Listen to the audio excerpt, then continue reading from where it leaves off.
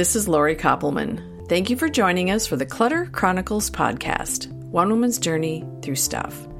This is a serial podcast about a recovering hoarder named Mary who lets me ask her anything I want about her struggle. She is honest and brave every single conversation. Mary is sharing her story in the hope that it will help others, so please help us get the word out. As we all know, nothing beats a personal recommendation. You can also support our efforts by becoming a patron of the show on a website called patreon.com. Once there, search for Clutter Chronicles, and you can see the levels of support you can choose from. Here's a huge thank you to all of our past and current patrons. Last time we talked, Mary talked about her relationship to clothing, how it was starting to shift, and how she was poised to start letting go of new treasures. In today's conversation, Mary shares a very sad story, and it's giving her new perspective and motivating her like never before.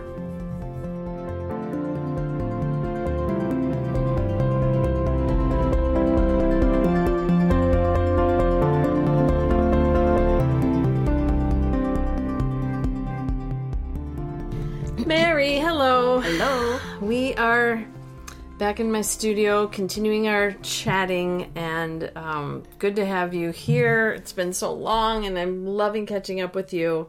It's always interesting. So thank you. Thank you. You're welcome. You last left us off with being ready to tell a story about your mom, I think. Mm-hmm. I had asked about whether the 9/11, the anniversary of her death and her birthday, that trifecta had shown up for you this month, since we're talking in the month of September. And you said it was an interesting story. Yes. So. Okay, so it's been 10 years this September that my mom has passed. And every year, it sounds really strange, but I kind of look forward to the trifecta. In the beginning, I didn't. Before, it was really tough. But I've become, very at peace with her passing. And during the week prior, because I knew it was coming, I was kind of preparing for it, and I thought a family would get together, and things fell apart. And as the days came closer and closer, I started having anxiety, and I couldn't figure out why I was having this anxiety. And I was like, it's really no big deal. I'm at peace with Mom's passing, and it's okay. And Sunday was her birthday, and so I was kind of on this roll of getting rid of magazines. I'm like, well, maybe I'll just stay home and get rid of magazines, just go through these piles and get rid of stuff. I really feel like got to get this crap done, summer, it's almost over. And my husband's like, what do you want to do? Do you want to go visit her at the grave? Do you want to take your dad? Do you want to just take the dogs? We can't take all of them. What do you want to do? And I couldn't make up my mind, and he finally comes up to me and he says, we're to the point where if we don't go now, we can't go. He's trying to guide me. And finally I said, okay, I'll call Dad and we'll see if he wants to go. Sure enough, he does. So we go pick him up, and we go. And it was peaceful, and it was a beautiful day, and it was nice, and we, visited for a while. And I can't remember the order of this, but later I think he and I took the dogs for a walk. And while we're on the walk, I mentioned my friend, and I explained that I need to call her, and that I've been worried about her, and I'm afraid to call her, and I don't know what she's been up to, and I just get this sense that she's up to something, and or maybe, I don't know, I just get this bad sense, and therefore I'm afraid to call her because I don't know what it is. It's just kind of this bad feeling. And the day progresses and the anxiety gets worse, and I'm like, well, maybe I'm supposed to post something about my mom on Facebook. And so I did, just in honor, because I think something came up as a memory, and I just reposted it. And then people were just flooding in, just being so sweet, and that's not, I wasn't having a problem about my mom. And the next morning, I woke up and I was thinking about her again, and I got this great idea. Why don't I at least check her Facebook page and see what she's up to? And so I search her name, and a Caringbridge comes up. And I couldn't believe it. And I look at it, and she was in a really bad car accident, like 2 or 3 days before. And all I could think of is, you are such an idiot, Mary. You should have called her. And, this is your friend that needed you, and you should have called her. And what have you been doing? You're just doing your own crap. And you hear about people who are in afterlife situations where they died and come back, or people who've been in comas.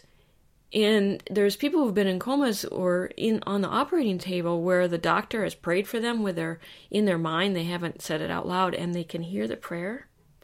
Or the people who have died and come back, they can hear the prayers while they're dead part before they come back. And I just had this feeling that she could hear my prayers while she was on this ventilator. And I felt like anything I was thinking, she was hearing. And I don't think it works that way, but for some reason that's how I felt. And I was just begging her to make it through. I was begging. I just couldn't believe that this happened, and I just thought she'll be fine. She might need some help, and I'll help her, but she'll be fine. And it turned out that she had so much brain damage that they had to let her go. And the reason it hurts so bad is this is a friend that I've known since I was just a child. She's the first person I met when we moved here when I was 5, and she was my neighbor, and we were best friends when we were growing up. And we just rekindled our friendship in the last 5-6 years, and she had problems with stuff too. And it blew my mind how similar we had problems with stuff, and even though we hadn't seen each other for years, we could see eye to eye on these things. And for at least a week, 2 weeks, I beat myself up about her. And what the lesson I was learning is, number one, if someone pops in your mind, you're supposed to pray for them, period. That's what you're supposed to do. I don't care what anyone thinks. It's what you're supposed to do. And I would have felt a ton better had I done that. And I didn't. I thought when she was coming to mind, it was something I was being asked to do. Like I needed to call her or whatever, which is good to do. And I was turning it on me. I was making it my problem when she's the one that was dying. And then I started thinking about some of the stuff she endured, and thinking about her family going through her stuff, and thinking about the things that she cherished that they're not going to cherish. And I was thinking how short life is, and what is the one thing that kept me from visiting her? Now she was 2.5 hours away, is my stuff. And what has been my point in this whole journey is trying to be more available for others. And it was a hard lesson. So it's taken me, I'm a lot better now, but it's taken me a couple weeks to get over this, because it was almost harder to take than my mom's death. I don't know how to explain this, but it's different. And it's just because when my mom died, she wasn't my mom anymore. She had memory issues. She was in so much pain. She wasn't going to get better, but this was so sudden. And I also equate her with, she's kind of in the same arena as my mom. She knew my mom. She would comment on Facebook that your mom would love that or something. She knew my mom, and there's a comfort in that. And it's been so surreal that, you just take people for granted. And I've just been so mad. But at myself. But then I realized that I wouldn't have learned this lesson if I hadn't lived it, right? It's not like I would have known all these things ahead of time.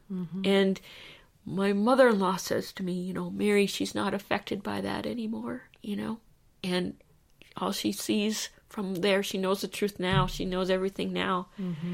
And it was just, it was kind of like a big blow to start over. And so one of the things that we shared a love for, it's a long inside joke, are sewing machines. It's a long story. But when I was taking Penny for a walk one day, someone had a sewing machine free outside their drive, and I'm like, thank you, Lisa. It was kind of like she was saying hello. Oh, just since this happened, yeah, you saw that? yeah, oh, yeah. So I realized that this anxiety that I was feeling was not about my mom; it was about her, and she died on the 12th. So now the trifecta has spread. And what's interesting is there's been other deaths, family, friends, and stuff. This has kind of become all of September. It's really been a weird September. I didn't realize how many anniversaries were on certain days, and I could plot it out from probably the 6th on, and the 6th is when she had her accident. So it just changes the whole September thing for me. But what I've been doing lately, and since then, obviously, is this something worth missing someone like Lisa for? No, dump it. It's kind of heavy, but it's kind of like it's almost like she's helping me. So, I'm so sorry to hear about that. Yeah, that's tragic. It's pretty awful. And how cool that you're feeling her presence in a way that's helping you. Oh, that's neat. That's really neat. I don't think it's any coincidence that it happened around the time my mom died. I think it's there's something bigger going on there that I might not ever understand. But she really loved my mom, and my mom really loved her. And one of my mom's favorite things in life were ducks, and Lisa always talked about ducks. And part of it is because she knew how much we loved them. It was kind of, she's very much family, and so there was just something comforting about her. And for the many days, I could hear her voice in my head, and I don't know how many people I could say it was clear. It was very clear. And my brother had even commented, he says, I can't believe she's gone. I can still hear you guys laughing down the street, Oh, she sounds like a neat woman. Yeah, she's a really neat woman. So anyway, it really knocks you into shape on understanding what's important and just the stupidity of things that I've worried about in the past. And I know this could pass, and eventually I could get caught in stupidity again. I mean, caught in the same. But I'm trying to honor her by saying enough of this. Oh, wow. Yeah. That would be an amazing accomplishment, to keep her in your mind as you're going through this, and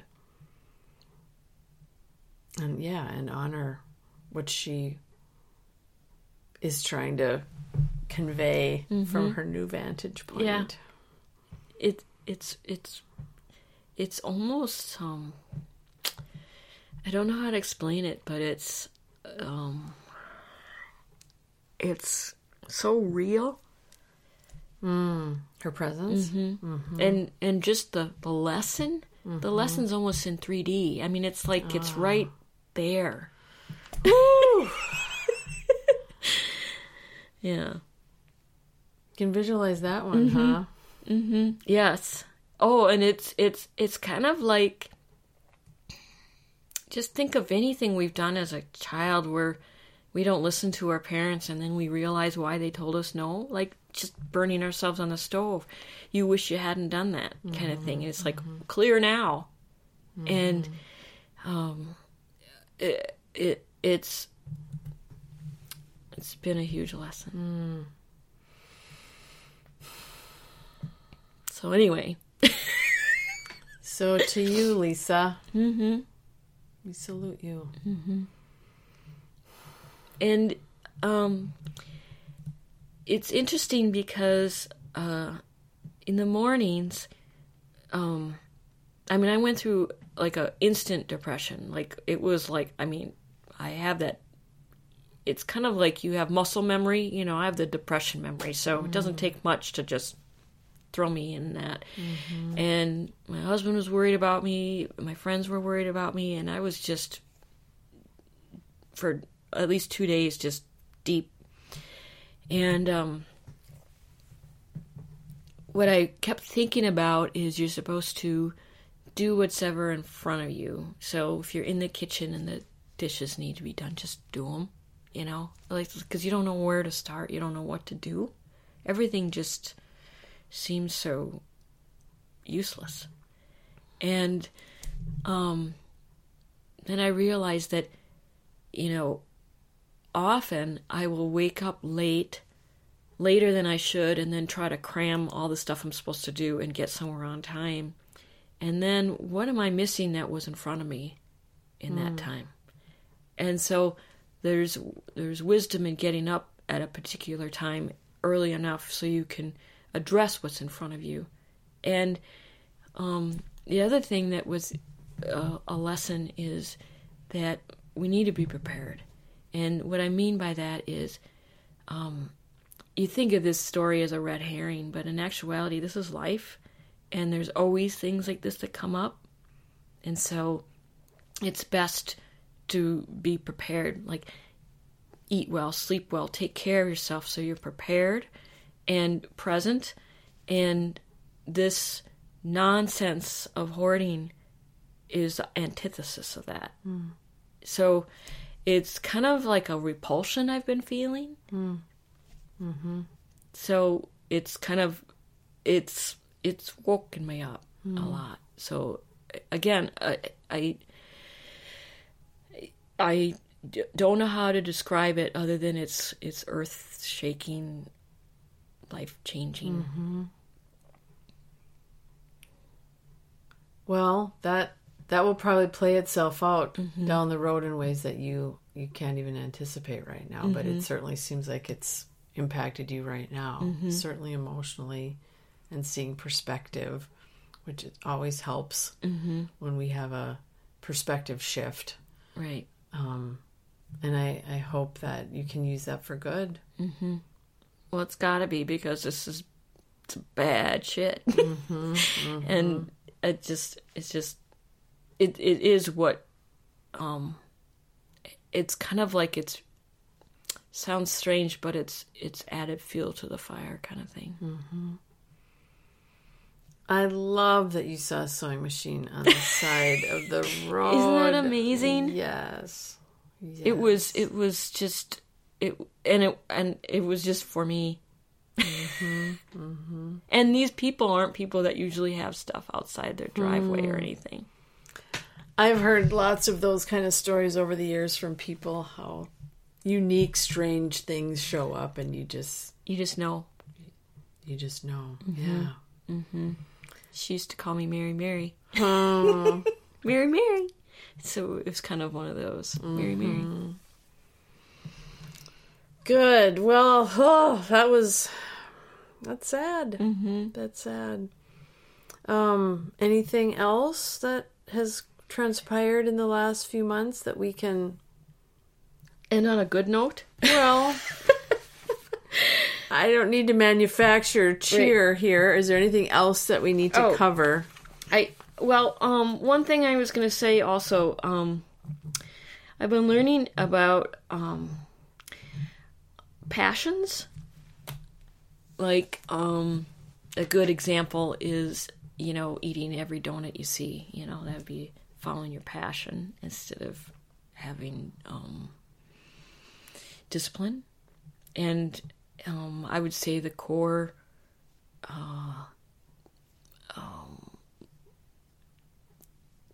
lesson I'm learning is my lack of discipline. And there's been days where I would say every day I have to go to my holy yoga, I fight it. I hate it. I hate fighting it, but I hate going. I don't want to get up. Mornings are my favorite. I like to get up and maybe throw a load of laundry in, just hang out and get prepared for the day. And it's early in the morning, so I have to get up and go to the class. What time is the class? One day it's at 8 and one's at 9:30. So it's not early, but the walks with my dog have gotten later and later because the sun's, it's darker till I don't think I go till 6:45. So I'm trying to condense it all in. And the other day, this is what usually happens. I'll go to bed and I'll say, I say to my husband, I'm not going to yoga tomorrow. I don't want to go. I'm not taking Penny for a walk either. I'm just going to sleep in. I always have resolve at night. It's the morning that really? I think, wait a second. I want to rethink that. I'm backwards. And then in the morning, Penny gives me the little look. Aren't you going to take me for a walk? And she makes me feel so bad. So I'm like, okay, fine. So I'll take her for a walk. And then I'll be like, well, I don't want to go. I don't want to go to this class. And then I'll realize that this is a passion. My passion is to stay home. And where did that get me? Especially with my depression. The opposite is to be out with the community. And I can't trust my passions.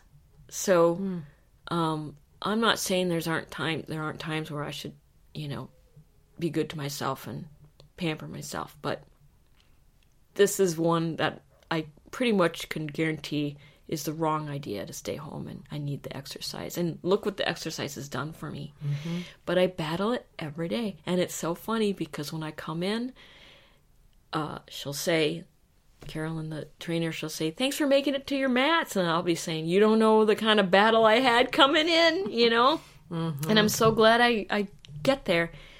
But I would say my focus has been it's this resistance. And so with the clarity that I'm learning from life is short, and also the realizing my own demons between the two, I'm hoping that the next recording we have is going to be a phenomenal change. Phenomenal.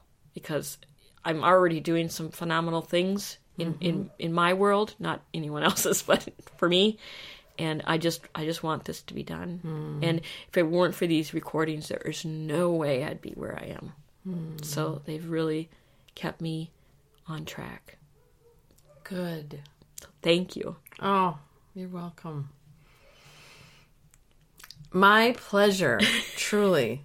So when do we want to talk again? What would be a marker of progress for you?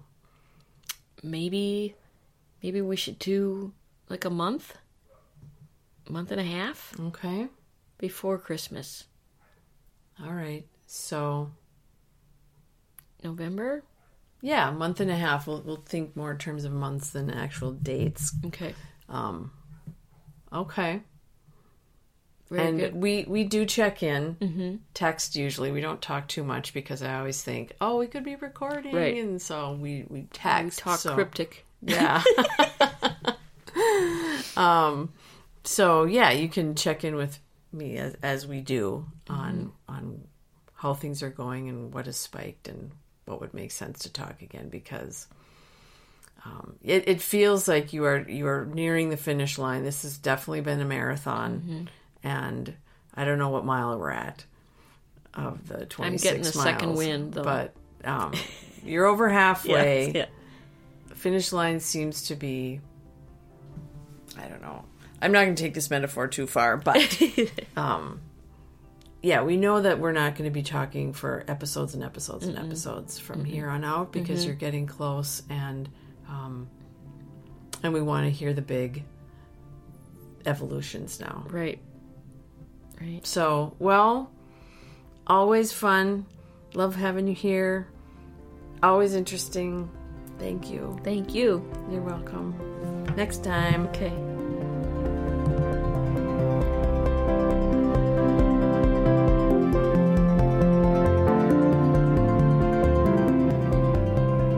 And that ends today's Chronicle. Hearing about Lisa is another reminder that life is short. It's so easy to take people and situations for granted. I'm glad Mary was able to come out of her depression tendency and is looking forward to making, in her words, phenomenal change and to be done with this nonsense.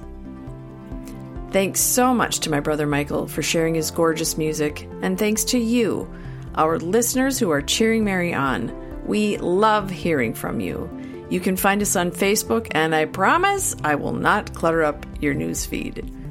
Stay tuned to find out what happens next on Clutter Chronicles.